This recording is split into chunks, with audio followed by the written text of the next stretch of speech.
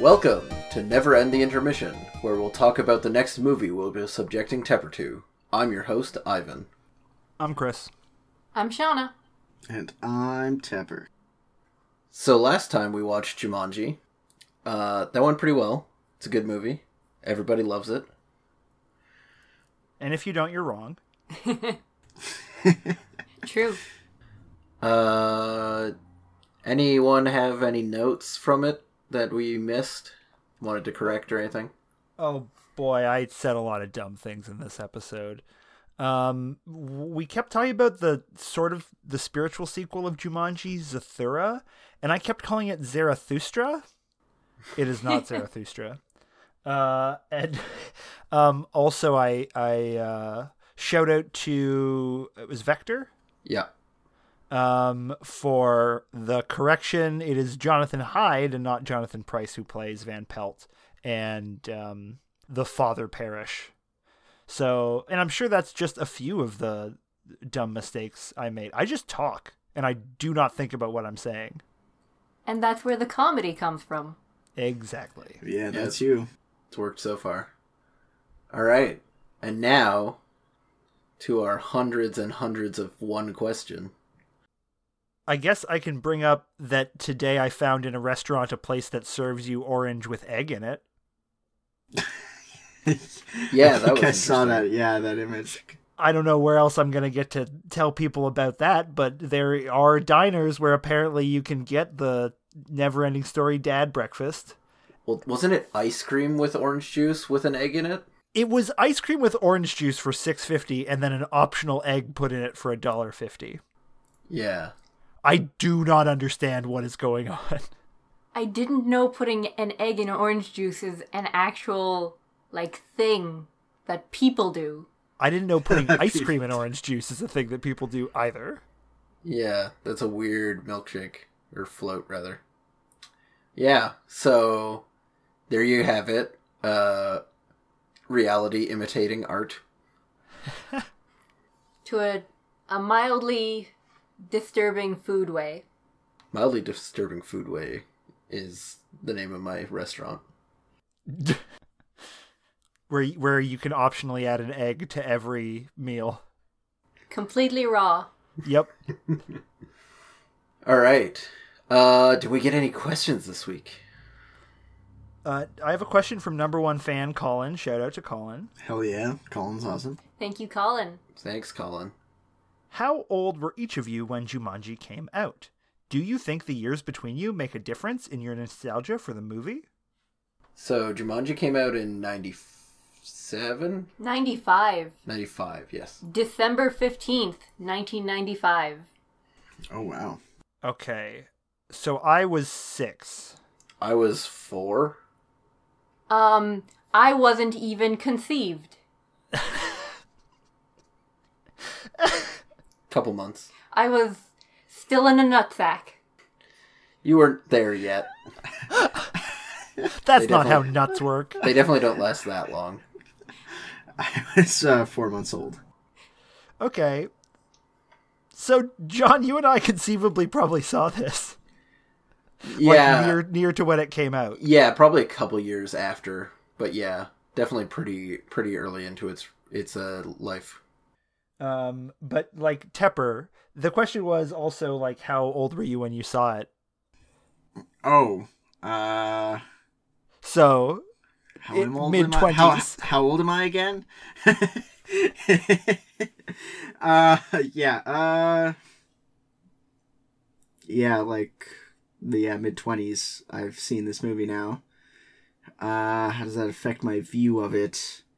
Well, I mean, we do a little bit of discussion, but I saw a bunch of movies, a lot of movies from around, the late 90s, early 2000s. And I guess I'm culturally aware of various things connected to the movie. I don't know. I'd have to think about this some more. You guys can go ahead for now. I don't know if there's a huge difference in the nostalgia we would experience because there isn't a huge difference in age between us. Yeah, it's not that big of a difference. Yeah. Although I will say that Shauna, you had a very visceral and horrible reaction to the movie. It might have been at a point in your life where you were ready for fears. Yeah, it's because as a kid, I would get home before my parents came home from work, so I'd spend like about an hour home kind of alone. So that was just a fear that developed that one day my parents just would not come back. So yeah, that resonated with me. How old do you think you were when you saw this? I think I would have been like 8 or 9. Oh, okay. Yeah, I feel like I was probably 6 or 7. It would have been just a couple years after it came out. Oh, I will make an addendum. I was still in an ovary when this movie came out, and that is factual. Yeah. Yeah. Yes. That is how ovaries work. Very good. Don't they, like, shed the eggs, though? Or am I, like, totally forgetting how the fuck, like... Yes, but there is, like, a set number of them. Whereas sperm keep getting, like, made over and over. Yeah, okay. The eggs are forever in the ovary until they're not. This is the kind of hard-hitting science that people tune into this show for. Let's just say, like, my Catholic sex education has probably failed me. Samesies. But enough about ovaries. You're obviously just here to find out what we'll be watching next. Hey, John. Hey, Chris. Do you have any money? Speaking of being unborn, I can only carry so many segues at once. How will I hold all of these segues? Take it away, us. And yeah, that's gonna be really weird for most people, probably. Did they learn nothing from the Neverending Story? You're supposed to use garbage cans. Nothing really changes except the position of the oppressor and the oppressed. Like, what else would he have been peeping on? Now I'm curious about what Chris thought he was peeping on. Well, some other lady, I don't know. Would you say it's like kind of like an everyman's fantasy? Well, it could be either way. It's a lot of ass. And you can see the transformation of movies over time. I've never had a movie make me uncomfortable in that way. This woman wants you, Marty. This is bad. Yeah, like they use every Chekhov's gun. It's beautiful, honestly. But one of the major themes of those 2 decades is... Incest. Christopher Lloyd is a treasure. So, math isn't so great. Yeah, but Marty believes in himself and tries hard. The plot demanded a blood sacrifice. Like it's time-based capitalism or theft? And he has a fear of rejection that, like, holds him back. The Still porn here. theater's still there. The thing he destroys is a church. Coding, these people are poor, these people are rich, these people are middle class. Yeah, Marty doesn't see race. Yeah, Marty's woke as fuck. That's right. I'm pretty sure it's Back to the Future. We have to go back. I want to go back Back where?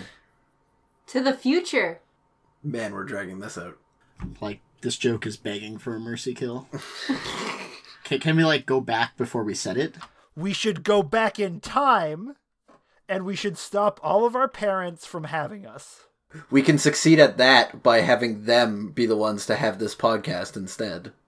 Ooh. They'll get famous back in the various 70s and or 80s vaguely with podcasts.